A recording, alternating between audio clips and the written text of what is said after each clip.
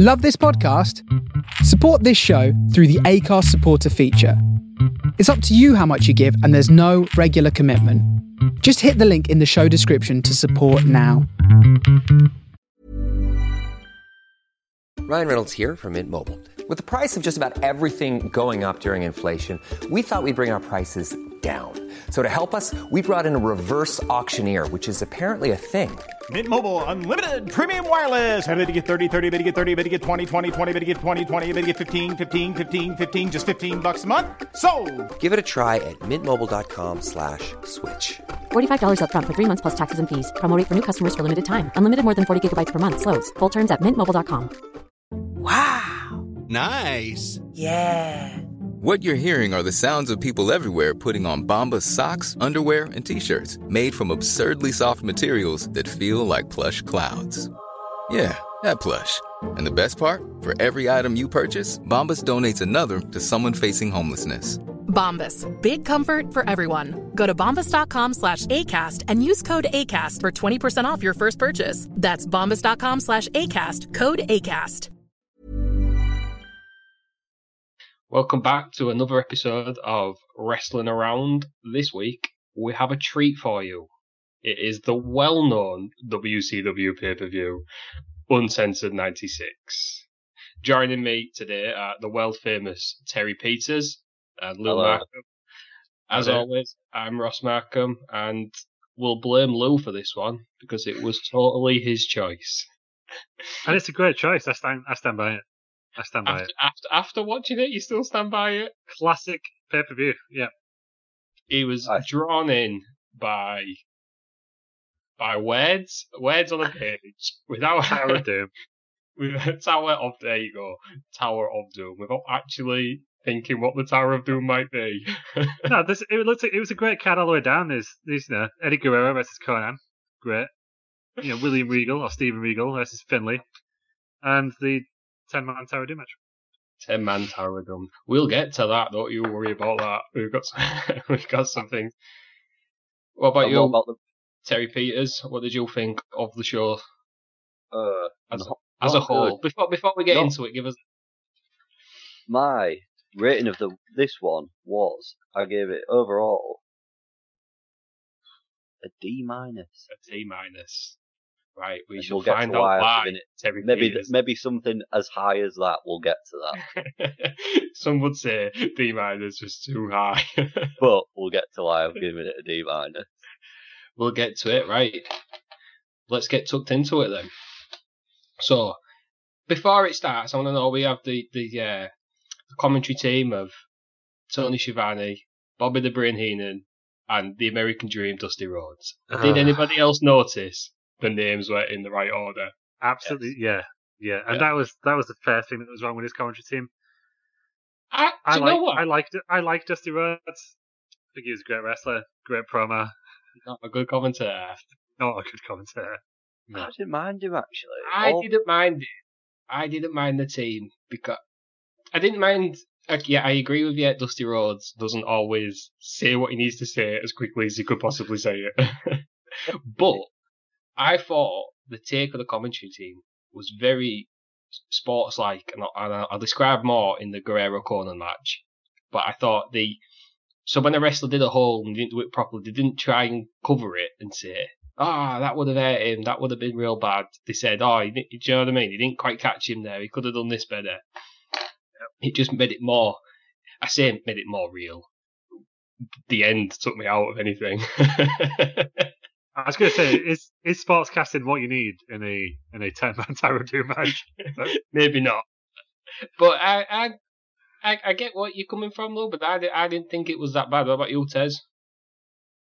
What, the commentary team? I thought it was alright, to be fair. Quite like Bobby the Brain. Dusty was good, apart from when he couldn't pronounce some words. Yeah, and obviously it's Tony Schiavone, and it was quite clear the voice of WCW. So yeah, I didn't mind it, to be fair. I found it distracting. To be honest, I thought yeah. Heenan was Corey Graves in it a bit. Yeah. Or probably the other way around, I guess. And then at one point later on, Dusty says, and I quote, "He's kicked him in the belly welly." So yeah, that was my take. I did also notice with the commentary team, they was pushing very, very hard the word world and how international it was. Yes, I have all the time. It was, this is the world, and then we've got wrestlers from Mexico, from England, from Ireland. We're going round the world. We're in so many countries live. We're in Australia for the first time. We've got Spanish commentary. It was definitely pushing the world part of World Championship Wrestling. Yes, so I think this was around the time where they were really, really starting to get a bit of steam behind them and make it big, wasn't it? With kind of 3 or 4 months out from the formation of the NWA. Yeah. Sorry, so they're pouring a lot of money into this thing, and I think this is where they're starting to turn the tide. And go from that kind of Southern wrestling promotion to World Championship Wrestling. Yeah, I think you could definitely see that throughout. I noticed they were saying anything happens and uncensored an awful lot as well. I know the pay-per-view is called Uncensored, but to say anything can happen as much as what they did as well was quite frustrating. Because you just think we get it after the 50th time of hearing it, we do get what's going on. Right, so moving on. To start with, we had the only title match of the show. This is the US. I noticed they said US heavyweight title match, not something you see now with the US title, but it was Conan, the champion, defending against a very young Eddie Guerrero. Very young. What a magnificent mullet he had as well. It was glorious on it. I noticed that. I would say that mullet was better than his WWE mullet. What, of the 2000s? Yeah. I agree. Yeah. It was possibly the best mullet on the show. I've got quite a few mullet notes as we go through this. There is some cracking mullets going. It is that weird time, isn't it, in hairstyles, where it's quite clearly people are still living in the 80s, but they're not quite clearly enough into the 90s, despite it being 1996, so they've still got the mullets. It's as because we live in a time where there are no mullets. It is very odd to see a lot of mullets in one place. It's quite a big deal seeing a mullet in real life as well. It's quite the achievement for someone in 2020 to still have a mullet. Yeah. Is it going to make a comeback? No, I don't think it will. And if it does, I'm definitely not having one. You could have a skullet. I was going to say, I'm going to fair to have a mullet. At the rate you're losing it, you could have the Heyman skullet. Yeah, you have to go out long at the back, so you've got no chance of going mullet. Right, enough about Romel's lack of hair. I thought this was a very good, solid match to open the show. I can see why they opened with it. I would say one of the only drawbacks was it seemed like the crowd was still filtering in at the start. There was a lot of people not sat down in the seats, and I think that sort of slightly damaged the beginning half of the match. It seemed like they were both babyface as well, which was a bit weird. I think storylines where they were both friends, I believe. They mentioned that in commentary a lot. Yeah. So possibly could have been a bit. That's probably why they were both faces. I thought they put some really nice sequences together on the reversals and reversing the reverse. I thought it was a really good structure. Yeah, I thought the crowd got into it. My favourite spot, and it wasn't really a spot as much, was like everyone was chatting, Eddie. And then Conan just kind of turns around and goes, "Oh, what about me, lads?" And everyone just starts going, Conan. Which I really enjoyed as kind of dueling chants. It sounded like it was the same fans both times. Yeah. I really enjoyed that. I think that was the first time the crowd did get involved. I think there was that 5 minutes before that when they was doing a bit of mat wrestling, there was a few arm drags, and it just seemed like the crowd weren't watching. But then if you looked at the crowd, there was a moment where I think there was like 10 or 12 people filtered in, so I'm just assuming it maybe started a bit early or people didn't get in. But so we've got Conan winning that with a low blow. It was odd. Yeah, it was a nut to the balls, wasn't it? Yeah. Yeah. It was an odd finish. Well, it was until it showed the replay where he clearly didn't hit him in the balls. Yeah. Which is an awful replay, which kind of took you out of the moment. But yeah, I think the story idea was, he's kind of jumped up and Conan's accidentally nutted him in the balls. And obviously coming in for the pin. At the end of it, Eddie's like, "What are you doing, mate?" Kind of pushed him away, and it starts a bit of tension between the two. But yeah, that replay was just, he clearly just kind of didn't hit him at all, which is. It was an odd way to finish, because I thought it was a good match. I thought they got everybody excited. ready for the pay-per-view without doing too much to make all the other matches look bad after it. There was what, like maybe 2 high spots. There was the jump from the Guerrero off the turnbuckle to the outside, wasn't they? And there was a few others like that. I think Conan dived through the ring at one point, but they left enough for matches after it to be able to compete, and which is what you want from an opening match. You don't want the opening match to be the best match on the card, and the others can't keep up. Yeah, I think it did, but I think this probably was my favourite match on the card. As much as I love that main event that we'll get to, well, what a main event! I actually think this probably was my favourite match on the. Yeah, this was my favourite match as well. It started up and went downhill from there. This show. It was two good wrestlers wrestling. I think that's the best way we can put it. Yeah. I did like some of the nuances. There was a bit where Eddie Guerrero stood outside and Conan could have jumped through the ropes and he was about to, and Eddie Guerrero just moved out of the way. So you don't see that anymore. Yeah. How often do you see where wrestlers are outside and they're just stood in one place for 30 seconds while somebody builds up speed and momentum? I thought the psychology of the match was, well, the two pros actually was great. I thought everything made sense. Yeah, no, I really enjoyed it. There was one thing I did notice on commentary that Dusty Rhodes went, Eddie will lose a power struggle. And that was just after he'd given a sort of camel clutch to Conan, who then dropped him out, and then Eddie Guerrero just flew out of the ropes. I'm thinking, well, he's not really losing a power struggle because he was in control there. And I don't know if that was meant to happen or if it was just a bit of miscommunication, but it just seemed a bit of an odd thing to say after a camel clutch where he was on top as well. I get where he's coming from though, because Conan's obviously the bigger man, wasn't he? Yeah. I do where he's coming from. I think it was just an odd place to say it while he's applying the camel clutch to Conan, and then, like I say, drops to the mat, and then Eddie flies out the ring for some unknown reason. Yeah, so just to sum up, Conan they're winning with a low blow. Eddie Guerrero not happy about it. Tries to raise his hand at the end, and Eddie Guerrero refuses to let him. Then we move on to one of a few promos throughout the night. We've got Mean Gene Okerlund. He was on fire tonight. He was brilliant. It's my favourite part of the show, I think. A favourite of those. And joining him was Colonel Robert Parker, and I believe his wrestling trainer, Dick Slater. So there's a promo about the upcoming match between Colonel Robert Parker and Medusa, billed as man vs woman. I don't think it's right today, but in '96 I can understand it. I suspect that match was quite revolutionary for its time as well, for a man versus a woman.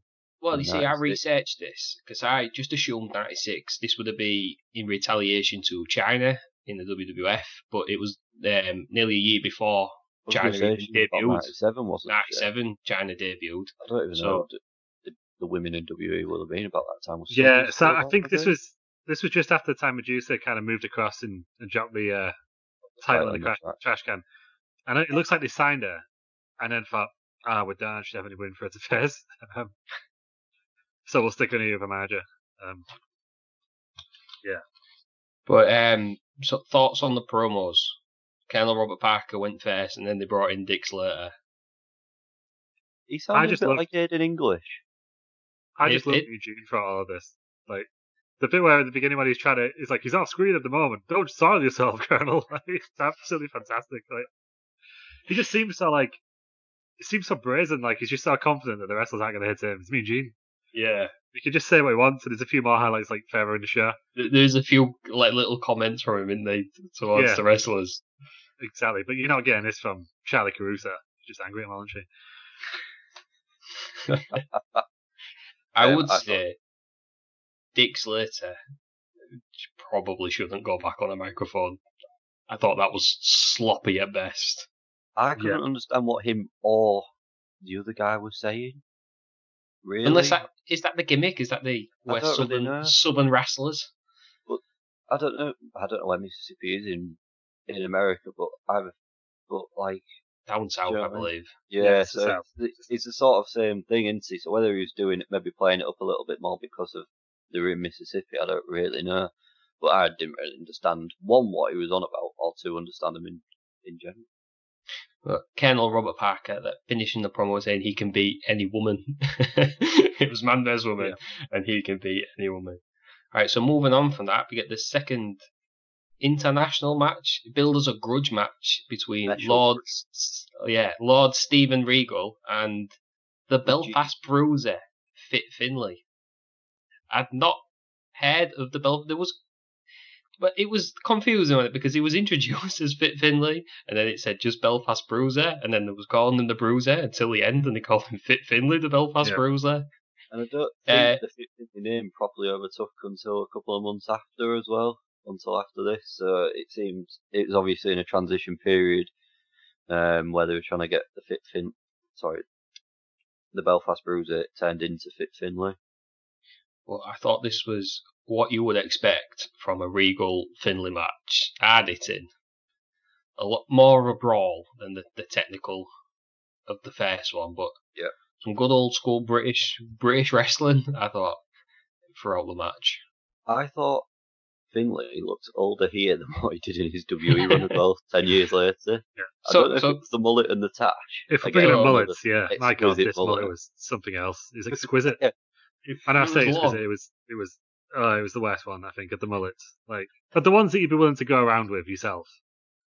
If you had to pick between, you got Guerrero, Finlay, and later on the Booty Man. This is possibly the mullet I'd least like. Yeah, this is last choice mullet, isn't it? This is what you're left with. This is the greasy mullet, isn't it? I think it's the tash as well. Yeah, something else. But no, I really enjoyed this match. So 2 for 2 because this is a great all-time classic pay-per-view. I loved at the beginning where Regal came out and it was just the comical nature of everything he was doing at the beginning. The way he was acting disgusted by the crowd, and then the way the crowd were just comically booing him as well. There was some people really going for boo. Yeah. And then as the match went on, and I think they brought it up on commentary, this is where the commentary was really good. They kind of brought up the fact that, oh, wait a minute, these guys have got legitimate beef. These guys must really hate each other. Yeah. So he kind of went from this comical Lord Steven Regal guy to that kind of bare knuckle brawler that they kind of referenced a lot in WWE later on. Yeah. So I really enjoyed that. It was just kind of they're just having a wrestling match, and then after a while it's whoa, these guys, no, they really don't like each other. And I really enjoyed that kind of story arc. I thought there was some unbelievable heel work by Regal. Every time he goes for a pin, his forearms on the face of Finlay, and there was the low blow where he got the referee to move behind him and just kicked him in the knackers. There was some straight fists as well from Finlay, a left and a right, and one of them actually broke Regal's nose as well. There was a couple of sort of strong fists in there from Finlay onto Regal as well, which added to it, and especially at that time where blood wasn't really a thing in wrestling at all, so to actually see him properly break his nose as well was quite eye-opening, really. Yeah, and there was one point where Regal did an elbow drop outside the ring, which I thought was, I don't know, it's quite good. It's clearly learned that from his trainer Matty Jones, who loves to bump out the ring, as we know. But yeah, I felt that was kind of like a Mick Foley splat. I think the Foley splash they called it, where you just kind of, or Foley splat, where you just kind of Cactus Jack on it. Yeah, where he just kind of used to just dive at the ring and just splat on the concrete floor. There was one thing, but I really enjoyed that. That needed a bit more planning. When Finlay goes to get the chair and they're all connected together, at least know that before you go into the match from the audience. They're all connected. I was going to bring that up. I didn't mind that, because if you're in a heated rivalry with somebody you absolutely hate, you're not thinking straight, are you? And you just want to hit him with anything. So he sees a chair, he just goes to try and pick it up. So I didn't mind it as much. I get where you're coming from, but I just thought it looked a little bit stupid to me, because he's obviously, I know, again, it's all storytelling, but you would at least think he'd go get one from under the ring, maybe, rather than trying to reach over the rope, the guardrail and find 10 rows of chairs stuck together. Yeah. So the match ends with a DQ. There's a run-in from, I believe they're called the Blue Bloods. One of them was Dave Taylor. Dave Taylor making a appearance. I don't know who the other one was. Basically just came in and beat down Finlay. Regal stuck the boots in. I've got an issue with this finish. If it was uncensored and everything goes, how can a match finish in DQ? And I'll bring this up in a later match where something similar sort of happens, but doesn't get called as a DQ, and it just annoys me a bit. Stickler for the details, Terry Peters, right? Absolute stickler. I thought it was a really good match. I thought it was a good match. I did think the finish was a bit weak, but if it was the first match of a series, I understand it. You don't want someone can't lose, can they? And I liked how it just kind of carried on as well. Like it didn't. They tried to move on. They're like, "Oh, nope, still going." And I kind of enjoyed that rather than just going, "We'll be DQ'd, lads. Let's walk to the back." Like, and in the match as well, they actually had interaction with the cage as well at the top of the ramp, which was quite good. So they were incorporating that into other matches before the actual main event, which was good. Like glorious Doomsday Tower at the end. Yeah, because for those who don't know, they had 2 rings set up. They had the main ring when the other matches took place, and then where the Titantron should have been, they had another ring with all the cages and scaffolding, and I think they came under the scaffolding, and that was where the ramp. Yeah, it was. They incorporated the entrance ramp into that as well, didn't they? I did wonder how they were going to do that at first. Yeah, when I saw that this tower was part of the main event, I was like, well, I'm not going to be able to put it up in between events, in between matches. And I was like, are they going to slide it into the middle? But now they did the match. They did the match there. Yeah, I was thinking that because you can't have it. It's too tall to have it hanging over the ring. Yeah, are you sure? And they wouldn't have been able to put the scaffolding in place for people to get to the top. So after the Regal Finlay match, we move on to another promo with Mean Gene Okerlund, and this time it's from the Giant, who is managed by Jimmy Hart at the time, and it's just been announced that his upcoming match with Loch Ness will become a #1 contender match for the WCW Championship on Nitro against the current champion Ric Flair. Yep, both heels. Big Show did a bit. The Giant did a bit of poetry here. I can't remember what it was exactly, but it's something about he wouldn't do any riddles, and then there was a griddle involved. I think it was smoking bacon on a grill. I think something like that. That's the one. Yeah. Different. My favourite part of this promo was Mean Gene again threw it back to Heenan and went, weasel face, and then Tony Schiavone was just about to kind of move on, and Heenan just goes, baldy, and everyone just stops in the tracks because they don't know what to do. I was in stitches. At that. That was hilarious. I'm crying now, just kind of. This is I think one of the first times of the show we see Jimmy Hart, who's got a running theme throughout the show. There was a lot of Jimmy Hart on the show. A lot of Jimmy Hart. But it makes sense. Tennessee makes sense. He's from around there, isn't he? Mouth of the South, isn't he? And then we move. Lou says we go back to the commentary team, and then we go back to a Loch Ness promo. What are your thoughts on the Loch Ness promo? Terrible. Terrible. Well, I guess it's like, as I said, like he's Giant Haystacks on the Wilder Sports days, isn't he? And it was a very Wilder Sports type promo, really. It was just, I'm going to beat up this guy. Yeah. I don't think he had a script. And it probably is an argument for scripted promos. I know everyone these days talks about, scripted promos are killing the business. But I think sometimes you see with these unscripted ones, only so many people can do them. Well, I did unscripted. And I think he just kind of struggled through it, really. And it was just, it was just like, I'm going to beat him up. I did notice a couple of times when people were doing promos that their eyes sort of moved to the bottom left or right of the camera, so I assumed somewhere maybe reading a script or looking at something that's on the floor. I did not know. I think it might have been Lex Luger. I think it might have been Luger that did it. I see my argument for scripted promos would be Sid Vicious.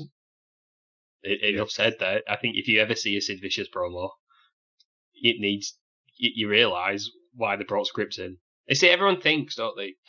See, I'm and ahhing whether I think scripted promos should still be a thing. When everyone thinks scripted promos, you think unscripted promos. You look at The Rock, you look at Stone Cold, the top talkers of wrestling, and not, like you say, not everybody is a talker. Some people are wrestlers, not talkers. That's it, yeah. Some people can do them, some people can't. I think you just need to you can't have a blanket approach to it.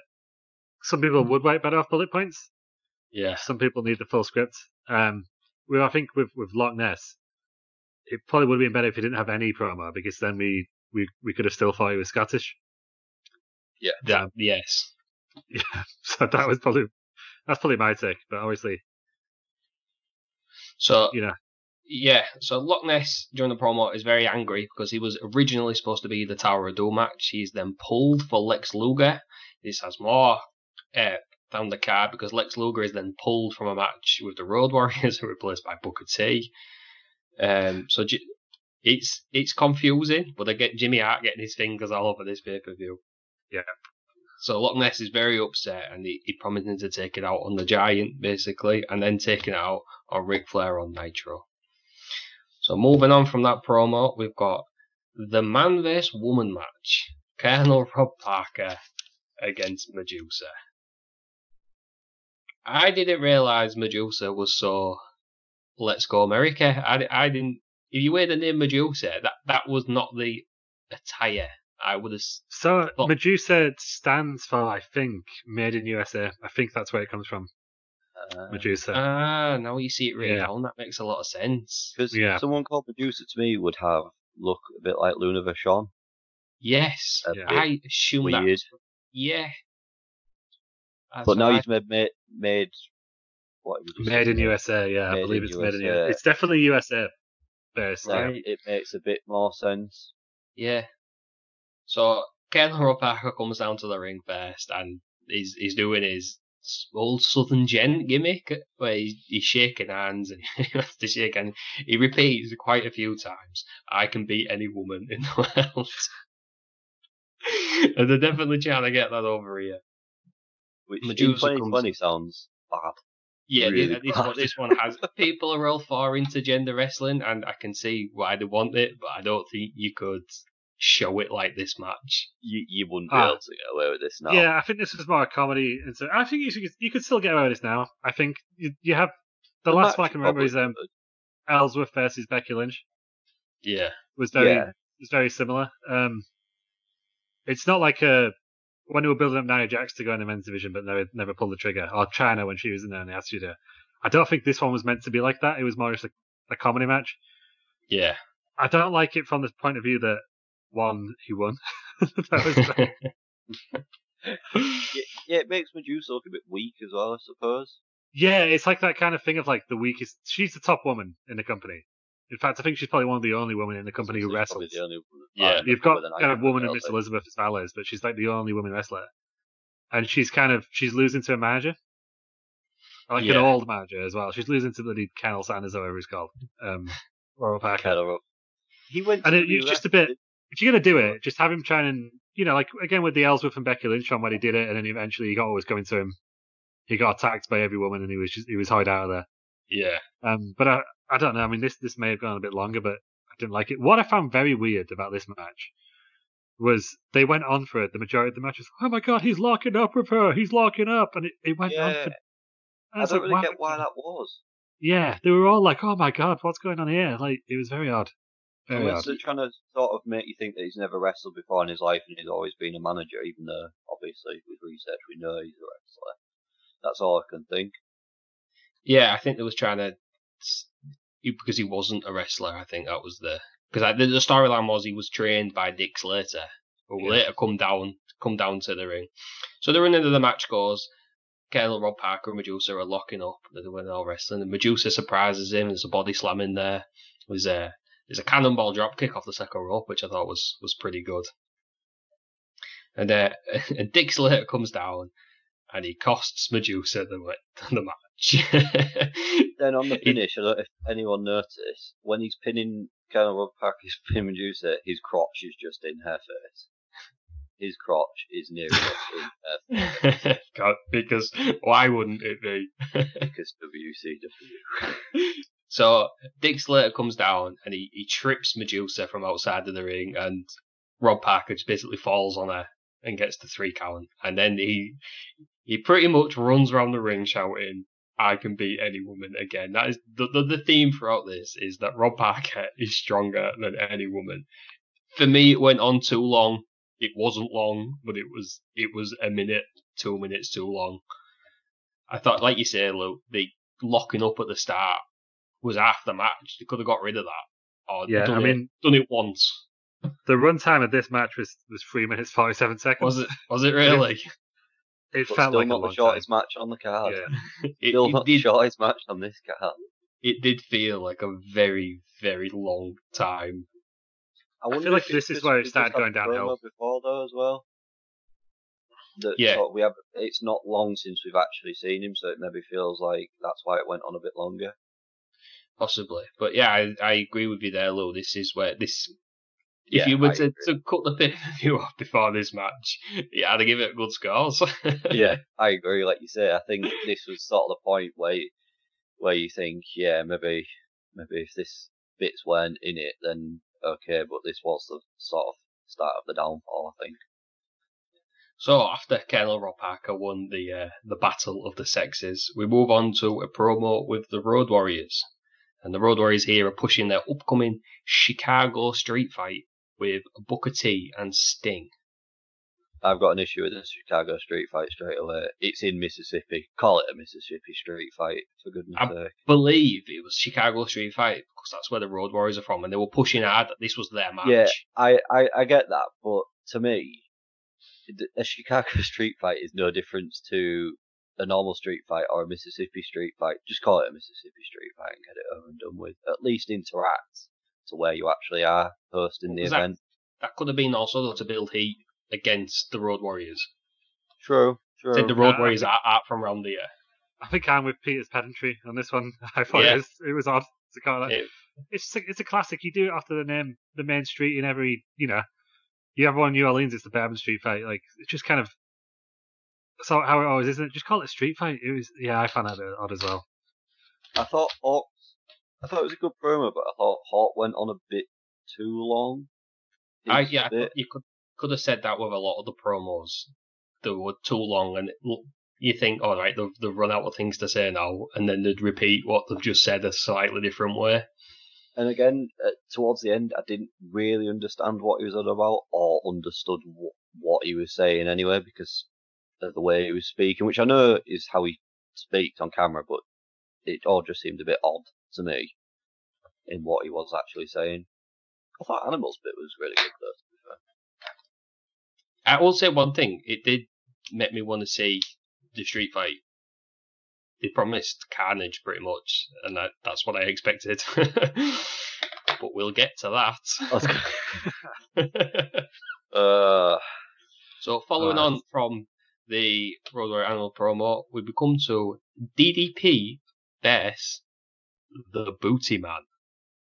This will be, it's billed as an I Quit match, but it's not an I Quit match as you would think now, which I didn't realise till at least halfway through the match, I will be honest. Yeah, it's I was an quite I Quit disappointed. match because it's DDP's career on the line. He's lost all his money, he's lost his girl, he's lost his diamonds. The Booty Man has stolen Kimberly, which is the weirdest sentence I've said today. What I and did after think was match, quite career. good. What I did think was quite good with DDP was he's lost everything. He comes out looking a bit rough around the edges, like his tights were a bit baggy and didn't look at his best in general and stuff like that, which I thought played quite well into the story. Yeah, I didn't realise he had this period. When I saw this on paper before we started reviewing, I presumed that DDP was the face and the Booty Man, because he's Booty Man, was going to be the heel. So when DDP came out like looking like Carlos Valderrama, it was just a bit. That's niche. it was odd. Like, yeah, but I thought DDP's heel work was great. I never realised it was a heel, but I thought it was great. The Booty Man. Why is he called the Booty Man? Just shakes that booty. Shake that booty. It seemed to me the Booty Man is, let's give Brutus Beefcake a job for Hogan. Yeah, so I believe the story before this was he was in the lead. I can't remember what it's called. What was Kevin Sullivan's group called? Dungeon of Doom. Dungeon of Doom. He was in the Dungeon of Doom as his Zodiac, and it turns out he was like a double agent. So he was on Hogan's team all the way through. Yeah, he was feeding it back to Hogan. He was feeding it back to Hogan. And then he became the Booty Man. Basically stole stole Kimberly from DDP. So DDP's lost everything. He's said, right, I'm going to put you my career online. Initially, I think they didn't mention at the start, but they did mention halfway through it was going to be against Johnny B. Bad. And the Booty Man takes over. So if DDP wins, he regains Kimberly, which again, I don't think you can do now. No. The woman was very much the possession. But I thought he started off well. DDP was obviously change of opponent, reluctant to get in the ring with him, and he spends a good 2 minutes outside shouting at fans, which I thought was great. Yeah, I thought his heel work was great all the way through. And the bit where they were kind of all they were doing was standing on the turnbuckles, like expecting cheers, and yeah, DDP was shouting boos, and for some reason the Booty Man was shouting because he was shaking that booty. The Booty Man is basically just a watered down version of Badass Billy Gunn in his Mr. Ass phase. Well, this would have been preceding to Badass Billy Gunn, so is what you're saying there. Mr. Ass is a rip-off of the Booty Man. Yep, that's exactly what you're saying. Yeah, that is what I'm saying. But I prefer Mr. Ass because he wasn't the Booty Man. Yeah, but I think they're slightly different because he wasn't coming out going shake that ass. He just loved ass. Whereas the Booty Man was just shaking his booty. So they're both like, They're both like booty though. Derriere-based gimmicks, but very different, I think, at the same time.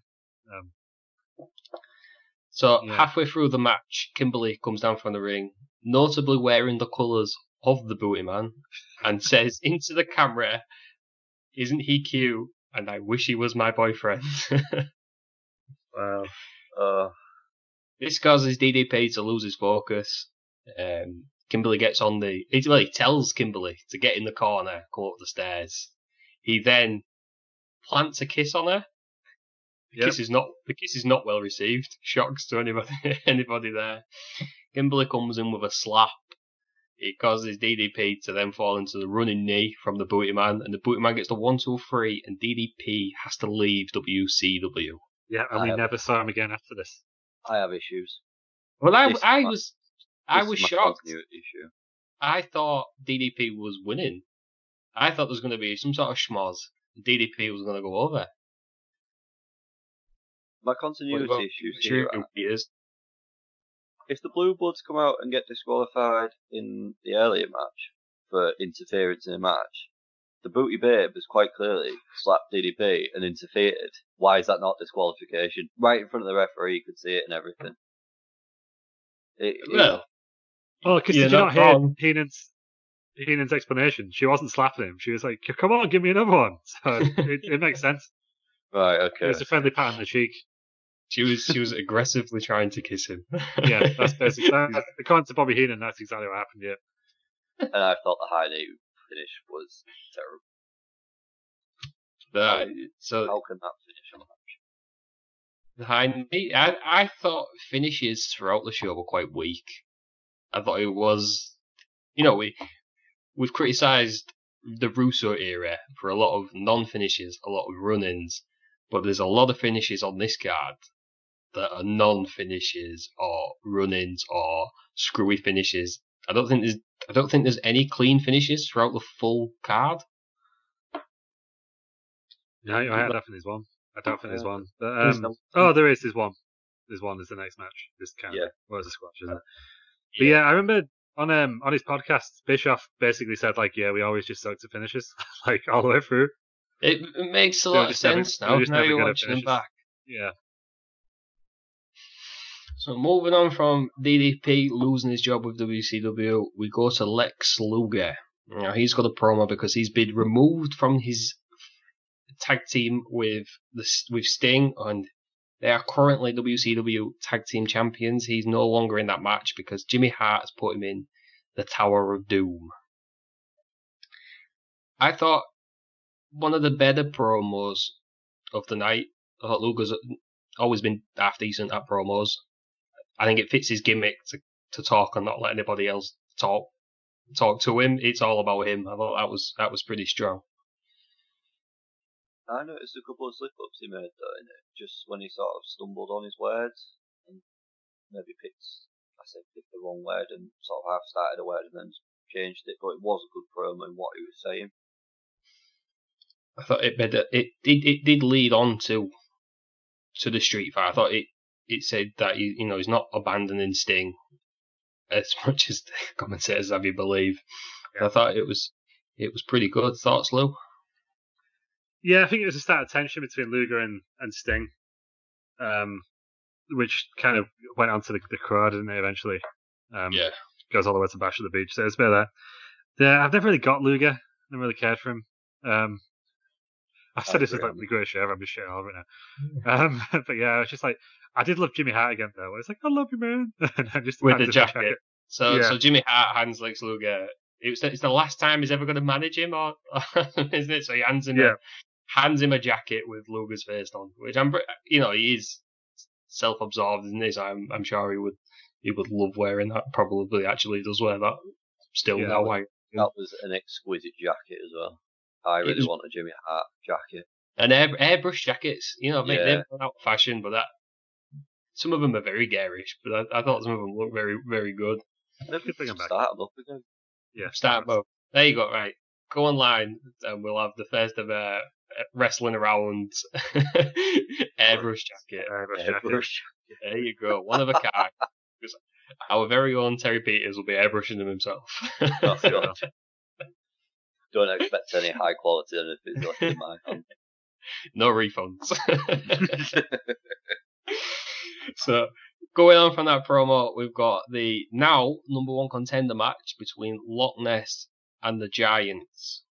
Which was classed as a Giants versus Giant. Giant versus Giant. They did this all the way through. Every sort of match throughout the show had its own sort of tagline. It was described as something. And to be fair to Shivani, he says that at the start, doesn't he? He says this is the only, during the Conan Guerrero match, he says this is the only title match, but we have got this, and this. I think he says man versus woman, giant versus giant, Tower of Doom, Doomsday cage match. Christ, we'll get there. Oh, we will. So this match didn't go long at all. I think this was probably even shorter than the man versus woman match. Yeah, it was. This was 2 minutes 34 seconds. I am normally a big fan of two big lads bashing, but right. Making that sense. Okay. What about your preference in wrestling? Come on, behave. Two big lads. I was going to say, go on. That's not. There is a. Two big lads knocking lumps out of each other. Two big lads bumping meat. Oh. Christ. No one needs to see that. Yeah, I'm normally a big fan of just two big lads beating each other up. But this was very short. Not good. Barely got going. So the Giant wins with a Hulk Hogan leg drop. Sort of comes out of nowhere. Didn't do a right lot before it or after. He wins the legs and immediately calls out Hogan, says, Hogan, this is for you, and Flair, I'm going to beat you on Monday Night Nitro. They are pushing Nitro quite a bit because this is the start of the Monday Night Wars. Yeah. Slow, very slow. I thought Loch Ness couldn't move a lot in this. No, he couldn't. So I've just read that he was bigger at this point than Yokozuna ever was. He was 699 pounds. But they did bill it as over a ton. They said over a ton. Yeah, I mean, Big Show looked great here. He's in. I think the only time he's ever been in better shape is now. Yeah. Oh, the Giant is. An athletic Big Show, isn't it? An athletic very giant. athletic. Yeah, he can't have very good. He can't have been in the business long at this point, I take it. I don't. No, he'd come in a few months before as he came in as the world champion, didn't he? Because it was the pay-per-view where he killed Hulk Hogan by throwing him off the roof of a building and then beat him later on in the night. Oh no, Hulk Hogan killed him. Hulk Hogan knocked him off. It was like, oh no, what have I done? And then lost him in a match later on in the night. Was this the bear rug? He killed him with a bear rug, didn't he? Or he won the title with a bear rug. It was they had a monster truck brawl. Yeah, I was going to say, wasn't that the monster truck? Yeah, and then he hit him off the side. Very, not great, but Loch Ness couldn't move, could he? Let's be honest. He couldn't do a right. He did look big when he came down for the entrance ramp. He looked massive.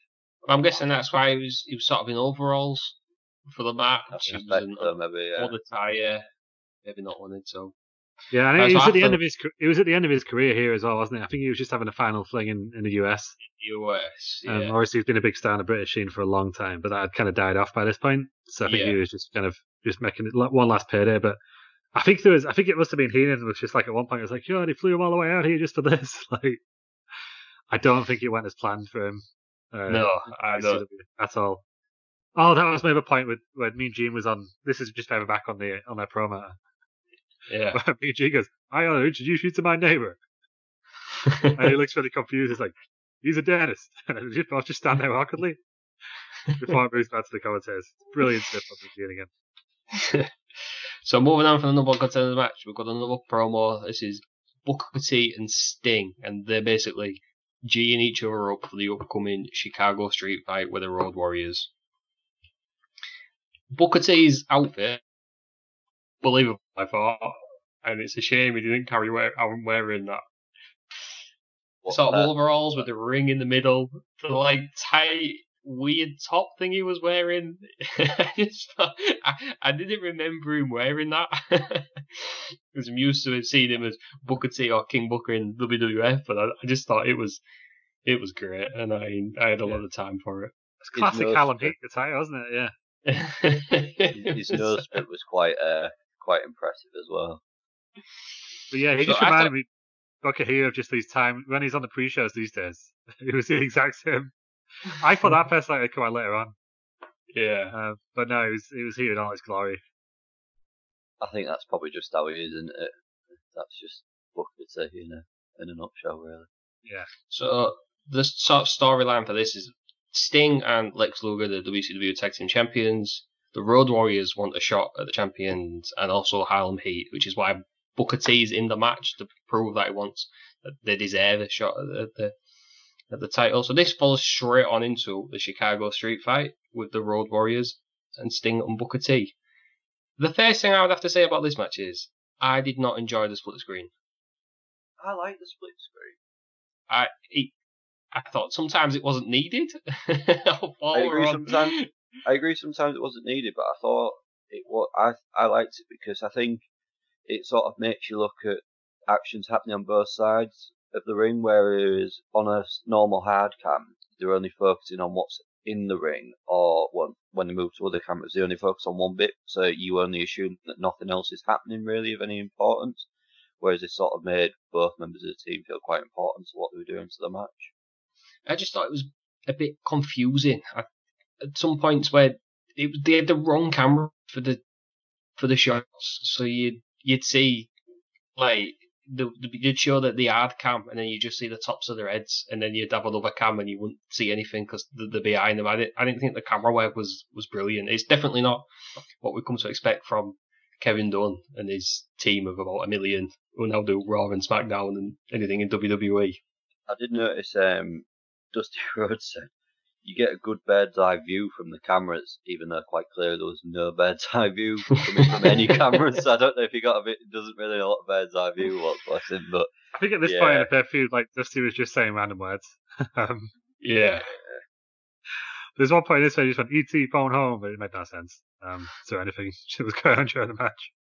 There was one where he was struggling to pronounce, so I can't remember which match it was in, but yeah, that was so instead of head, he was trying to pronounce subterranean, something like that, and he just could not do it. So this match, I was looking quite forward to seeing. I always love a street fight, but I was disappointed. It wasn't a street fight for me. It was the tornado tag match. Yeah. I thought a lot of times during the match, it looked like two single matches happening at the same time. There was no team cohesion, which you sort of expect from Sting and Booker T. I get that, but from Road Warriors, there was no 2-on-1 attacks. There was no somebody was getting pinned on a submission move, and they just ignored them. And they didn't break anything up. The the sort of match type felt as though it come 2 years too early. If you put it on in '98, it'd have probably been really good as a match type, but to call it a street fight when it's not as a street fight as we know it did leave me disappointed as well. Yeah, I've got that as well. There was a lack of weapons. There was a chair. I get this second time in the night, to be fair. They tried to pick up a connected chair. And they did manage to get a chair. And then for some reason, Sting walked off, came back, and had 2 brooms. And there was a cable as well, wasn't He went back behind a weapon. Came back with two brooms. Yeah, if someone comes at you with a broom, you're not going to be scared, really, are you? Whereas if they come back with a sledgehammer or a chair, you're probably going to be more scared. Well, but I did notice strangling with cables as well, which I thought was quite good. And when you think of the time that it was, you didn't really see that in wrestling at that time. Yeah, but sorry, the brooms annoyed me. To get back to the brooms, he came in the ring. He came in the ring with 2 brooms, right? 2 brooms, a partner as well. But he didn't pass a broom to Booker T. He didn't just hit people with both brooms like it was 1 broom. Well, it's more powerful, isn't it, if you've got 2 brooms. Double power, yeah. One, yeah.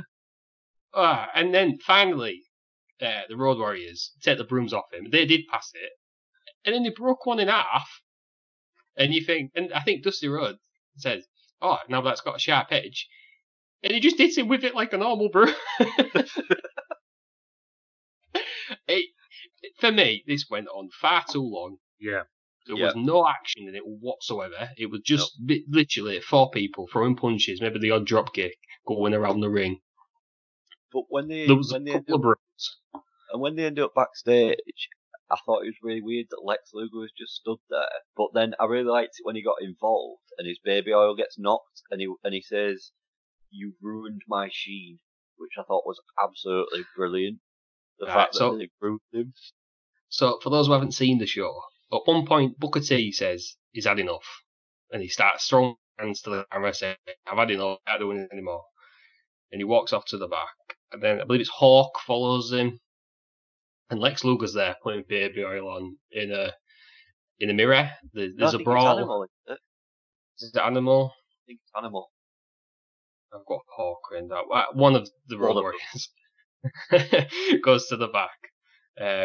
Lex Luger gets knocked and he spills all his baby oil, and that then provokes a 2-on-1 attack on one of the Road Warriors. Stevie Ray then jumps in from out of nowhere, starts putting the boots in. Jimmy Hart, making his 18th millionth appearance of the show, Jimmy Hart comes in.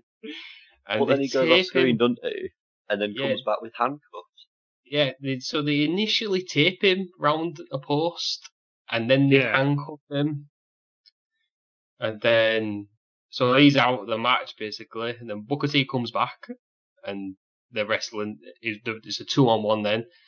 And then still, Stevie Ray comes. It's the remaining Road Warrior with a chair. And then Booker T picks up the win via pinfall. It was... Done it cut to the back after this as well, and Stevie Ray's still got a chair and then hits the... Stevie Ray's back there and he's just lamping him with a chair, yeah. Yeah. He's handcuffed. Lamps the handcuff Road Warrior with a chair. Yeah. Just to finish everything off. I just thought it left a lot to be desired. I was looking forward to it. Street fight, you think, oh, this is going to be action, this is going to be... 10 minutes too long. I thought it was just boring. It's very long. It's this sort of semi-main event, and it's before the second to last show. You think they've built up to it, kept saying this is uncensored, anything can happen, and nothing happened until the last 2 minutes. Yeah, it was just it just went on for far too long for me. Like you say, it was basically a tornado tag match, wasn't it? It was, and then Sting had some brooms, which is they made such a big deal of him going to the back. And I don't know if it's because we grew up with the iTunes era, because this is maybe just slightly before, isn't it? So you're expecting chairs, you're expecting ladders, you're expecting tables, you're expecting sledgehammers, you're expecting even a dustbin. It's in with a coffee sheet. They come back with 2 brooms. It just didn't make any sense. So Sting and Booker T beat the Road Warriors in their own match, the Chicago Street Fight, which leaves us, as we've all been waiting for, main events. The Tower of Doom match. The Doomsday Cage match. The God knows whatever match. So it starts off with Michael Buffer in the ring, and it was the first action Michael Buffer had all pay-per-view. Yeah, so here is the main events in WCW. I think they had a deal where whatever channel they were on had Michael Buffer doing the boxing, so they used him because they could do. It adds it adds like a real life sports feel to it, but then yes, it's a 2-on-8 Tower of Doom match. So just kind of when he starts going on about the Hulkamania, the Alliance to end Hulkamania, it's a bit odd. Sending Michael Buffer saying that. I also Michael wasn't in my notes for Bruce Buffer as well, which is always a good start. No, that's his. Bruce Buffer's from the UFC. It's his brother from the UFC, yeah. To be fair to Michael Buffer, when he does a boxing show, he only does the main event, or he does the important fights towards the end of the card. So Michael Buffer. When Michael Buffer dies, it's going to be odd, isn't it, watching sports like boxing without Michael Buffer? Well, I don't think he'll do it until it's like 93. There's going to be somebody else will come in and do it. Are you saying Justin Robertson as good as Michael Buffer? Yeah. Can he do it as well as Michael Buffer there? We all thought this when Lillian Garcia retired. Did we know?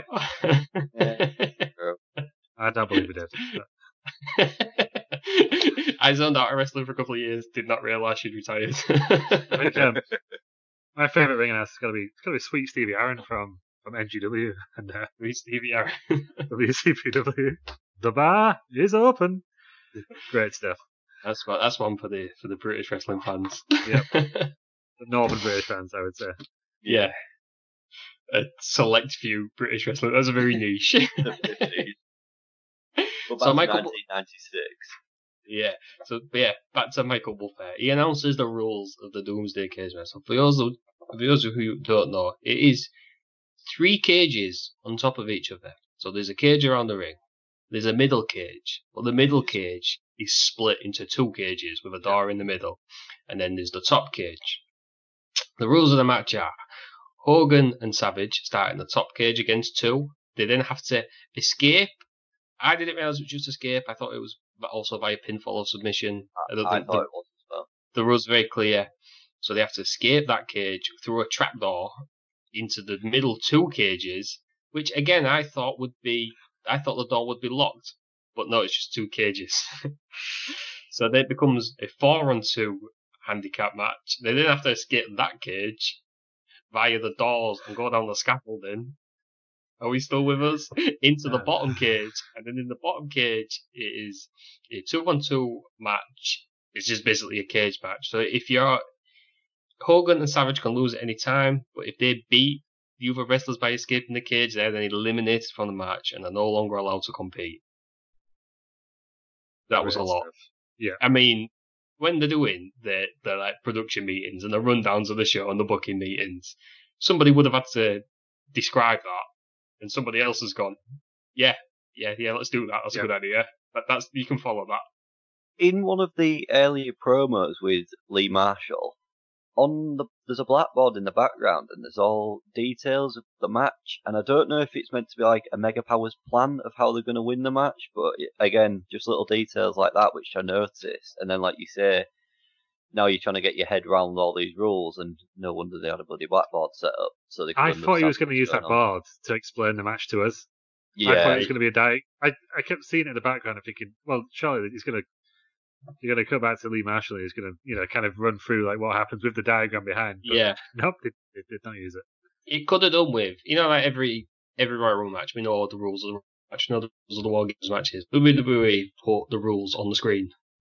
It could have done with that. It could have done with anything. But could have done with that up side by side the actual bloody match. You just sort of get your head around it. So the alliance to end Hulk Hogan consists of the current WCW World Champion Ric Flair, the Enforcer Arn Anderson, the Taskmaster Kevin Sullivan, Lex Luger, Ming the Barbarian, the Gangster, aka Zeus, He is. To go back to the Z Gangster, he is mentioned as a foe from a previous life or a previous enemy or something like that. Yeah. So he was an actor. Hinting. He was an actor. He wasn't a wrestler. He was in No Holds Barred with Hulk Hogan. Yes. And he had the match afterwards to promote it. I think that was in like '89, and then he just didn't really do a lot of wrestling. Came back in 1996 for this. Yeah. And the final member of the team is the Ultimate Solution. They will be teaming off against the reforming Mega Powers, Hulk Hogan and Randy Savage. First things I noticed about the cage was it looked very, very unsteady. Yep. I would not have liked to have been in that top cage. I'd be more worried of being in the second one in case it fell through, to be honest with you, I think. It was all a bit. So it was kind of like one of those kids' play areas. You know, the old foam ones where you used to go in it and there was different layers. Yeah. Yes. And you used to jump down into the level. It was like that, but for adults wrestling. Yeah. I loved it. It was great. I think when you look at cages now as well and how stable they actually are, and you see how flimsy this thing was, you can understand why they were pretty much just holding onto that middle beam, that middle metal pole, and walking across the beams. Yeah, I think this would have went better if it was the old blue cage. You know, because it was more solid. Yeah, solid would have done it, but it would have been more solid because it's sort of the it looks like it seems to hamper like flexible. any type of match quality, which again is my main issue with this.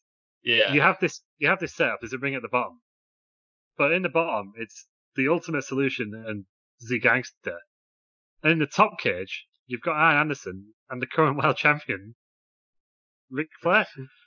That surely should have been the final boss stage. Not they should be the first ones who need to knock off. It was insane. Madness.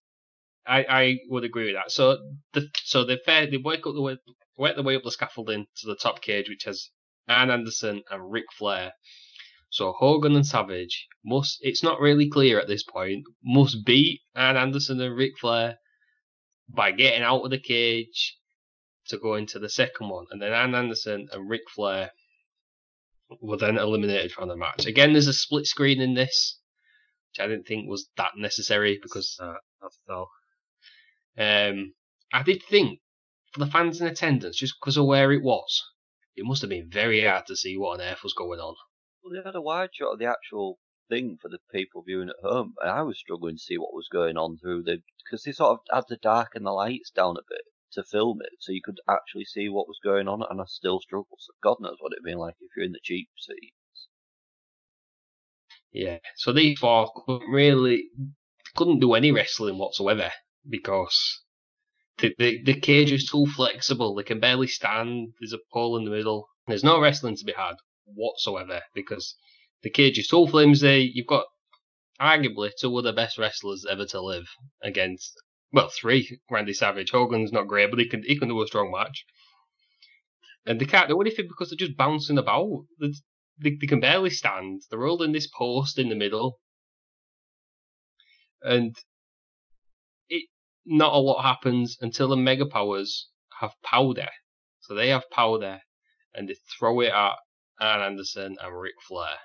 I assume that was in their tights, because I was think thinking, so.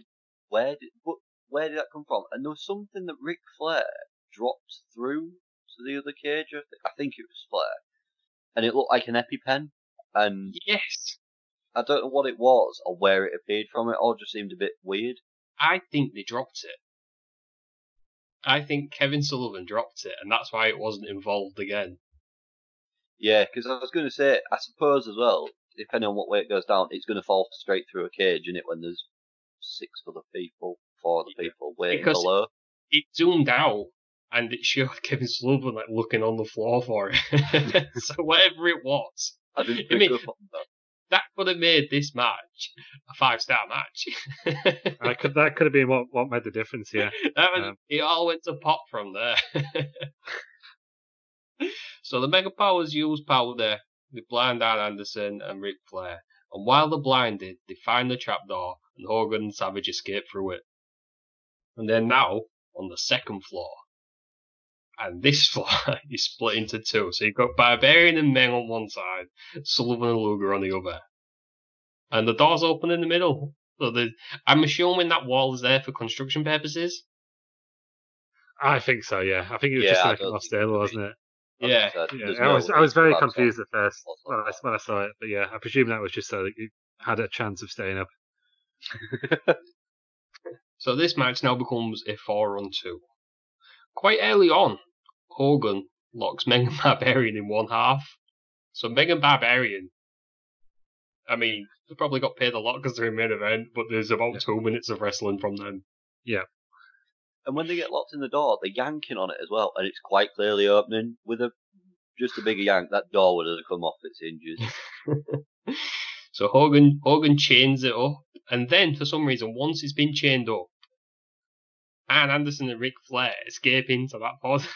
Yeah, Arn Anderson was just sat on the side looking really tentative about going down. It just cut to the camera shot, and it was just Arn's legs just like kind of hanging through the through the trapdoor with him like, I don't know if I should go down here. Very strange. Well, another thing that was weird. Arn Anderson was in street clothes at the start. He's in like jogging bottoms and a t-shirt. It was odd, very odd. Was that just because he was just getting on a bit? I know a lot of them started to just wear more. Even Ric Flair started wrestling in a t-shirt towards the end of his WCW career, didn't he? Well, maybe, but then later on, we'll get there. We'll put a pin in that one because we'll get there. Yeah. Right, so Barbarian Men, Arn Anderson and Ric Flair are now locked in one side of the cage. It's Hogan and Savage against Sullivan and Luger, and they break out of the cage, Sullivan and Hogan, and they're now fighting on the scaffolding. They manage to work their way to the floor, so they're now not in the final cage. They've escaped. They've escaped the second cage, and they're still going. So, if like me, you thought the rules were to escape a cage and then that's it, you'd be wrong, because that apparently is only for the top cage. So they're all fighting on the floor. Sullivan and Hogan then fight towards the ring, and not the ring that they're using, the ring that's been used for every other match. Confusing, very confusing. They wasn't in the cage for that long. And no, I mean, that cage was small. It was hard to do anything. I wasn't sure if they'd called an audible here because the crowd began restless because they couldn't see anything. Possibly. So they were like, let's just go down to the ring. Hogan does his spots, and then he go back up to the cage again. But they wasn't in that ring for very long.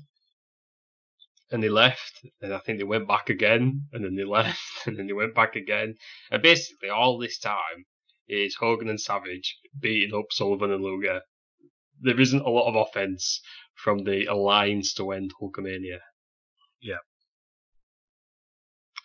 So, sorry, I should mention at this point, the Gangster and Ultimate Solution are nowhere to be seen. So there's nobody currently in the bottom cage, just to make it a bit more confusing. And the commentary don't know where they are. Nobody knows where they are. Oh, okay. If you're still with me, right, because just watch it. Because it doesn't lend well to being written down this. Hogan and Savage then end up in the bottom cage with the Gangster Ultimate Solution. And they're teeing off, and the Gangster Ultimate Solution are not selling anything, they can't get them down. This goes on for a couple of minutes. And out of nowhere, Arn Anderson, now in his ring gear. Yeah, this is stripped off. I never picked up on that, actually. Yeah. I never picked up that he was having his ring gear. So, God knows why he wasn't wearing it in the first place. And Ric Flair come back into the cage. And after escaping a locked door. So they've broken out the locked door, which shouldn't have mattered, because according to the rules of this Tuesday cage match, they are now out. Eliminated in the first cage. So for anybody at home thinking, I thought you said Arn Anderson and Ric Flair were now eliminated. Yes, they are, and don't you worry, there's more to come from them too. It is now, again, a 4-on-2 match in the bottom cage. So this is in the ring, not in the main ring, where all the other matches have taken place. This is in the ring, near the Titantron, underneath this I was going to say demonic structure, but that's reserved for Hell in a Cell. Wow. Yeah. Whoa, let's not have that confused again, please. So Arn Anderson and Ric Flair, it's a 4-on-2. And then Lex Luger gets involved. No, sorry, before that. It's the second appearance of the show from the Booty Man. Oh, God. Yeah. So Hogan and Savage have gone back to get more powder. It looks like they've dropped a lot because it's just all over the floor. The Booty Man turns up and he's got 2 frying pans. This is brilliant. I don't understand. Maybe there's a storyline. I was trying to make a link of like Booty Man, frying pan. I just couldn't make it. No, it was a completely bizarre. So the cage door is open all the time. I'm guessing it's just to fit a camera in so you can film it better. But it's open all the time. The Booty Man sneaks in with 2 frying pans. So we've got Hogan and Savage clean house with these frying pans. I mean, the frying pans are getting swung about. They're bending. They're getting all mangled up. Lex Luger comes back in. Somebody else who should have been eliminated from the match. No sign of Meng and Barbarian. They've gone. They've done their bit. For all we know, they're still locked in the bloody cage upstairs. Yeah, they've just disappeared, haven't they? They come back in, and Luger's flexing around a weighted glove, which I imagine, if you're in the crowd and you haven't got the benefit of commentary, you think Luger's just putting a glove on. It looked like one of them gardening gloves. It was odd, wasn't it? It was just a glove. And it almost didn't fit his hand. It'd take him a while to get it on, yeah. For a man who's covered in baby oil, that glove did not slip straight on. So Ric Flair's holding Savage. Luger is about to hit Savage. The Savage ducks. And about 10 years later, Luger throws a punch at Ric Flair. So Luger goes to throw a punch, he stops. Savage ducks. And then he hits Ric Flair anyhow. I don't know if that was planned. Commentary suggested it was. Yeah, I think that was his first time. Right. He was first after this. But then, immediately after that, Hogan just punches Luger. What's all that about? Well, it's getting away, isn't he? Right. So he punches Luger. Luger's then thrown into the cage. Hogan says to Savage, "Come on, brother, let's get out of here." Yep. And they just run off. They're about to leave. Savage then realises, oh no, sorry, we're in the middle of a match. I better pin someone. He pins an eliminated Ric Flair and wins the match. But did you notice how far he jumped across that ring to pin Ric Flair once he realised he was meant to put a pin on someone as well? So Hogan's already outside the cage. Randy Savage has to jump back in through the ropes to Ric Flair, who's no longer in the match because he's been eliminated. Gets the 1-2-3 because of the weighted glove punch. And it's over. And we've all been put out of our misery. And the inaugural Doomsday Cage match, because I believe they did this again, because it worked so well the first time. It was great. There was a bit in the match as well that I noticed that was they were fighting behind the cage, and Bobby the Brain goes, they picked up a bucket of bolts and tools, and it was quite clearly just a backpack full of stuff that they didn't then end up emptying as well. And you're thinking, at least say it's a bag, not a bucket. Everyone knows what a bucket is. I feel for the commentary team because they had to pretend that this was a thing. They had to try and make this sound good. Because this was terrible. This is genuinely what I would rather watch all of the Punjabi prison matches than this. Wow. We could have arranged that. Did you not enjoy it in a strange kind of way? No. No. I thought I would. Sometimes I get that. Some things are so rubbish that they're great. This was so rubbish. It was just rubbish. It was awful. The first thing they got wrong was starting with the wrong people in the top cage. Why? Yeah, so that bit was odd for me. Why not start with? Was it Men and who was the other one? Sorry, Barbarian. Why not start with them instead of making? Yeah, why put the world champion to first? Kind of. Yeah. Because it was obvious they were going to lose. Yeah. Was it? I don't know. I was going to say, was it to keep? Well, the championship wasn't on the line. I think it may be. It may be because they were the two smallest guys. And they could They only needed to get do top of the cage. Probably. Yeah. And which is probably why, now we're looking back at it, is probably why Loch Ness was taken out of this match. Oh, yes, there's no way that cage would have supported him. He would have been in the second cage. Yeah. And it wasn't this room. But also, he probably would have fallen through as well. You would have had an early Mankind, wouldn't you? Yeah. I was genuinely thinking that was going to happen. And there was a bit where Arn Anderson leaned back on the cage, and the cage bowed so much. What are you doing, man? Get back in the middle. It's not something I don't like. No, it was different. I could see what they were trying. It was a different match type. And just imagine if you're a kid and you're watching this, it was probably the most exciting thing on the planet. 4 cages if you count a double in the middle, on top of each other. Hulk Hogan beating up all the bad guys. Great stuff. But watching it as an adult or as a wrestling fan, no, it didn't work. Memorable, but probably not for the right reasons. You see, if this was done now, WWE would have merchandised the crap out of this and probably made a ton of money to make it worthwhile. But from how cool would that cage be as a toy? It'd be amazing. WCW merchandise was god awful on it. Whoa. The figures never moved. The bleach playset. The bash of the bleach playset, where it flowed in your bath, and the trapdoor. We had the wrestlers fell through. I mean, that sounds amazing. It was the greatest thing of all time. Of all the wrestling toys I've had, that was my favourite by far. The bash. I don't know if you could buy this cage, but I'd be interested to see if you could, and I would consider buying one just to see what it was like. But it's probably a limited edition thing now, and it would cost me 18 times as much as it should. Thank you for doing that. What else I picked up on this is they obviously kept going about the end of Hulkamania. Do you reckon they were giving hints to his heel turn, his upcoming heel turn? Maybe? That they're saying that people are trying to get rid of him? I don't know. I think it was just Hogan had been on top for that long, hadn't he?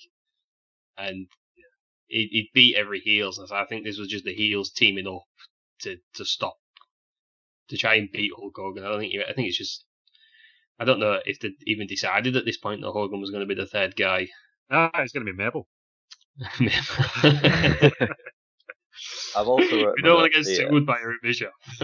I've also wrote in my notes that they were set out on saying you'll never see anything like this. You've never seen anything like this before, and I just wrote, and hopefully we'll never see it again. But apparently we did. Not true. I'm sure there's no, but they didn't call it that. They called it something else. They called it the triple decker cage or something like that. Oh, that was different. That one. Is that different? That was in the main ring, and it was a Hell in a Cell style cage with a normal steel cage on top of that, and then a smaller cage on top of that one. Right. So they started using that a bit. I think that was was it a Vince Russo? They used it in the film Ready to Rumble. I was going to say that was a David Arquette match where it was. And then they also had a War Games match in there as well. They used it quite a bit, that cage. Right. Yeah. So this was the only. Thank God for that. I believe it was the only Tower of Doom. Yeah. Yeah. The tagline to this event was everything you've wanted to see, plus the stuff you haven't thought of yet. It was the tagline for Uncensored 96. Quite right. I'll give them that. I thought as well the crowd were quite quiet through a lot of the matches. I don't know if it was maybe.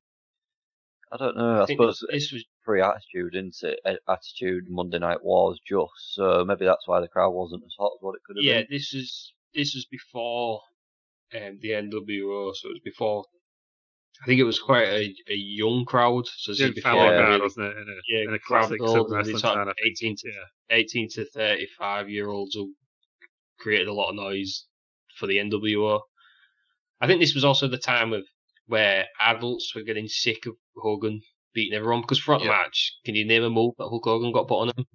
He was doing most of the offense, wasn't he? I mean, to be fair, I can't really name a move that happened during this match. Yeah, it was just kind of like shuffling about and a few rabbit punches. I also noticed that the entrance music throughout the events was fairly quiet. I did. Yeah, I think this was a thing in WCW. I think every wrestling company other than WWE has issues with their entrance music. I think sometimes you don't. There's a lot of matches throughout it where you don't even notice that it's kind of changed. I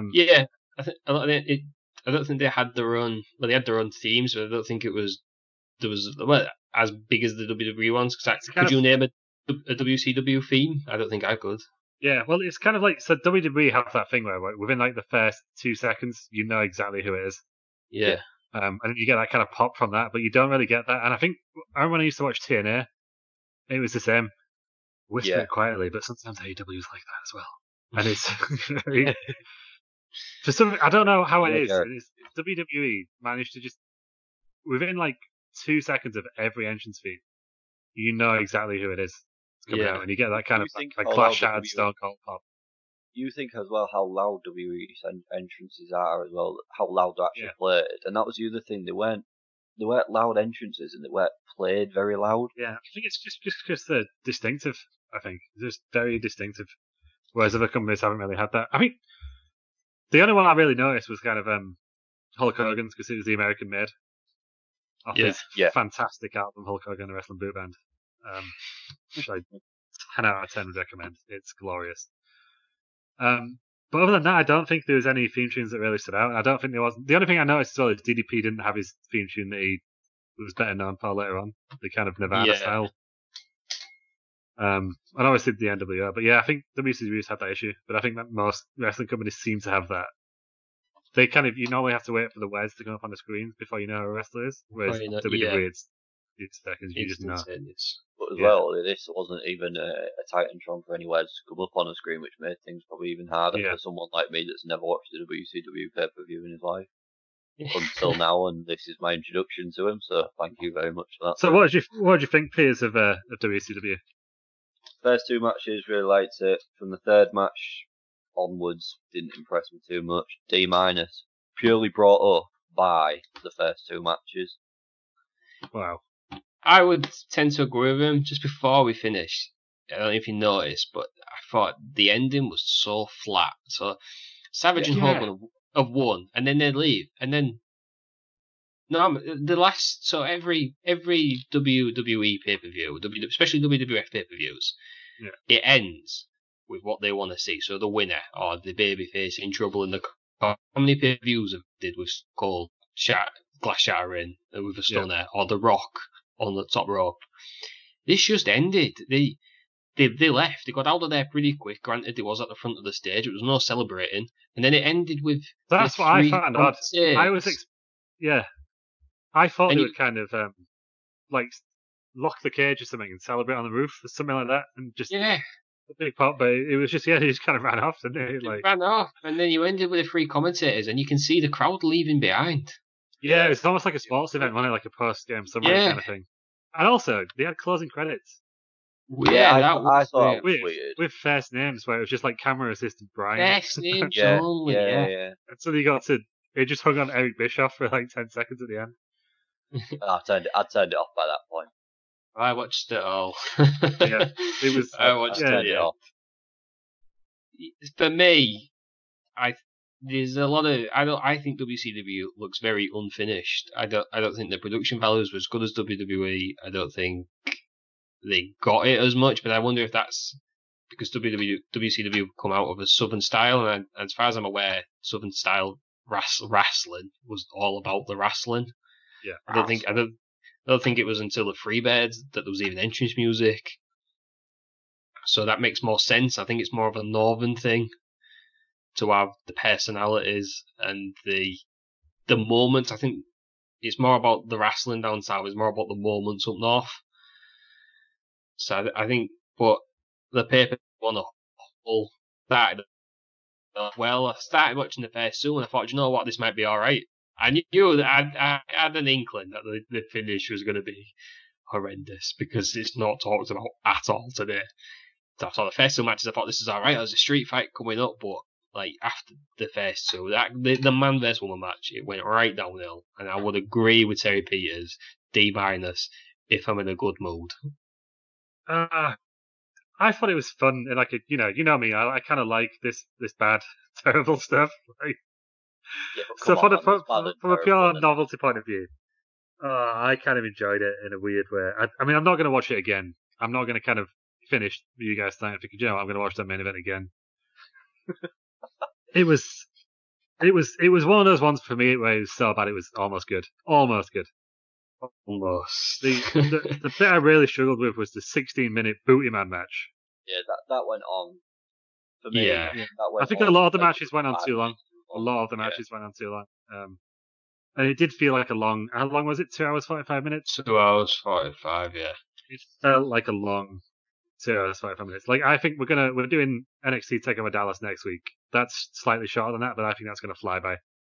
Yes. Compared to what this card felt like. There were times, and again, I just keep calling back to fucking Booty Man, where I was like, I've picked the wrong one here. Like, I thought this would be funny.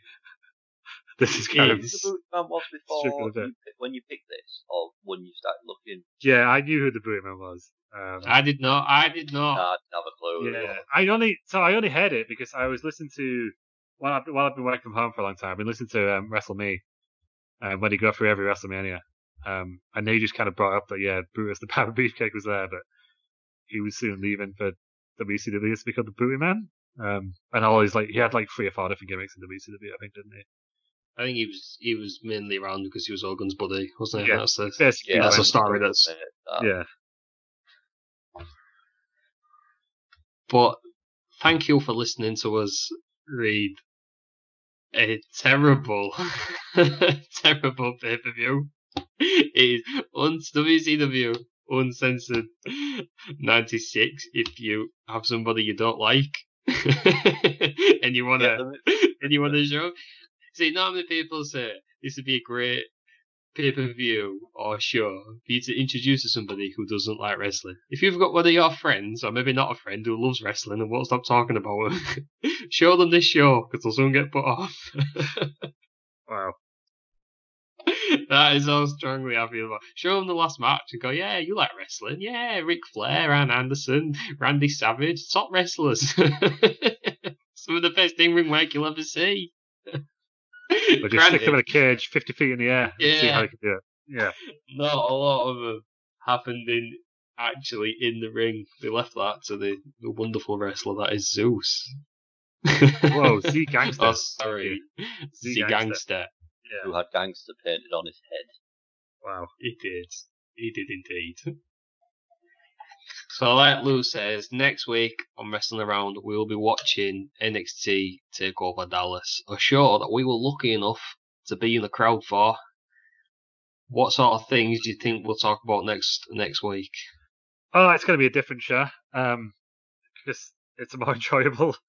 I don't think there's a bad match on this card next week. There's there's one that's average from memory. Yeah, I remember it's one of the best matches I've ever seen live. And one of my favourite wrestling moments ever, which I'll talk about next week. It's outside the ring, but it's one of my favourite wrestling moments ever. What about you, Terry? What are you expecting from next week? I think because we were there, probably as well, how we found it as a spectator in the actual crowd rather than sitting at home, which will be quite interesting. I think to get your two's perspective on it as well. But watch it. Probably one of the greatest wrestling matches I've ever seen live, with an amazing debut in WWE as well, and quite an important debut, I suppose, in relative terms to now as well. What he's gone through. Right, so that will be next week. We'll be doing NXT TakeOver Dallas. If anybody wants to watch it before I know what we're talking about, you won't have to watch this one to be able to describe it. But the Tower of Doom, watch it, then listen back to this, and you'll understand. I can't wait till NXT TakeOver Tower of Doom next year. Now They've already got War Games. Tower of Doom's surely got to be next. NXT TakeOver Tower Doom. We can only hope not. At least the cage will be made better. The cage will definitely be made better in WWE. Yeah. So don't forget to follow us on all our socials. You can find us at Res Around. That's WRES Around. That's on Twitter and Instagram. We are Wrestling Around on Facebook. If you've got any questions for us, you can have direct messages, or you can email us on wrestlingaround@outlook.com. That's wrestlingaround@outlook.com. I've been Ross Markham. These have been the world famous Terry Peters and Luke Markham. And we shall see you next time. Thank you for listening to Wrestling Around. Thank you. Thank you. Imagine the softest sheets you've ever felt. Now imagine them getting even softer over time. That's what you'll feel with Boll & Branch's organic cotton sheets. In a recent customer survey, 96% replied that Boll & Branch sheets get softer with every wash. Start getting your best night's sleep in these sheets that get softer and softer for years to come. Try their sheets with a 30-night guarantee. Plus, get 15% off your first order at bollandbranch.com. Code BUTTERY. Exclusions apply. See site for details. Even when we're on a budget, we still deserve nice things. Quince is a place to scoop up stunning high-end goods for 50 to 80% less than similar brands. They have buttery soft cashmere sweaters starting at $50, luxurious Italian leather bags, and so much more. Plus, Quince only works with factories that use safe, ethical, and responsible manufacturing. Get the high-end goods you'll love without the high price tag with Quince. Go to quince.com/style for free shipping and 365-day returns. Mom deserves the best, and there's no better place to shop for Mother's Day than Whole Foods Market. They're your destination for unbeatable savings, from premium gifts to show-stopping flowers and irresistible desserts. Start by saving 33% with Prime on all body care and candles. Then get a 15-stem bunch of tulips for just $9.99 each with Prime. Round out Mom's menu with festive rosé, irresistible berry chantilly cake, and more special treats. Come celebrate Mother's Day at Whole Foods Market.